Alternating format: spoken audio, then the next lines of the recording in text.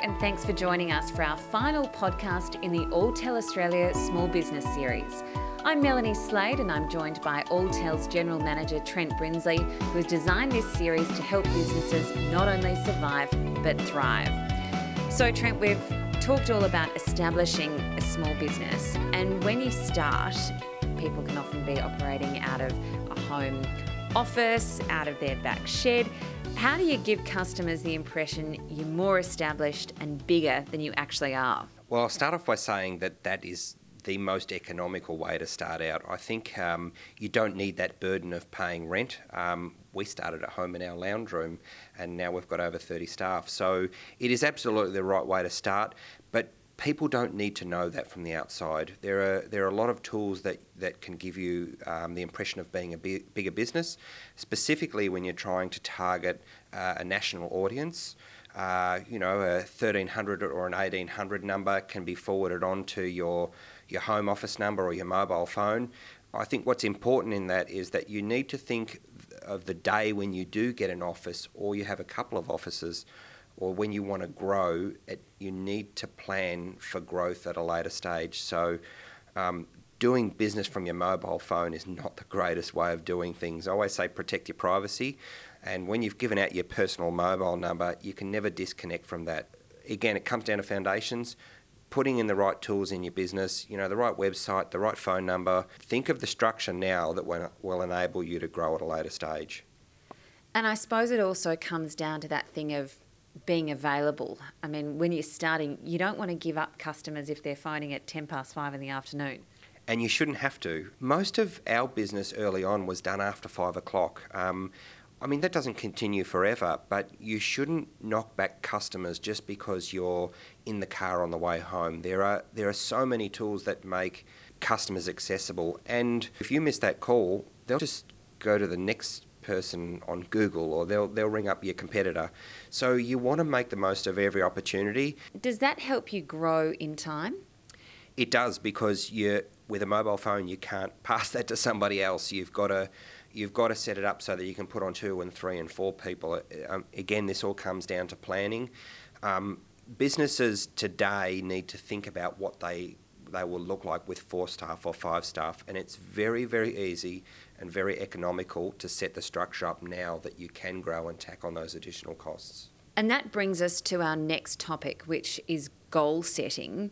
You hear a lot of talk about this, but how do you actually go about sitting down and writing down some goals and making them realistic? Look, I think this is an important topic. I remember when I started, it's very hard to set goals for the next 5 years. It's very hard to set goals for 2 years. So it's very important. I think you need to look at a shorter approach. I have monthly goals, 6 monthly and yearly goals. For me personally, it's around customers and service levels. I think if you, and I've said this before, if you start a business based on financial figures alone, you're setting yourself up to fail. My father's been a good mentor for me, and he's always said, when you worry about your service levels, the dollars will come. Are your goals now different to what they were when you started? Yeah, the basics remain the same. It's all around customer service. I look at Richard Branson and their whole business. They can start up multiple businesses, but it's all around the level of service that they give. And you have a saying that goes, know what you do best, let someone else do the rest. When I first started, you have to be a lawyer and a HR person and a payroll company, and you've got to learn all of these things yourself. But I know where I work best, and we're in the fortunate position where we can subcontract out the rest. So the things that we're not good at, we pay somebody to do for us. But it's not always easy, as you've experienced, to find the right people. Are there any tips to getting those right people around you? I've always been a big believer of having a coach or a mentor or somebody that you might know that has a business themselves. Brainstorm, bounce ideas from them. They keep you accountable, and I think you need to be accountable to somebody.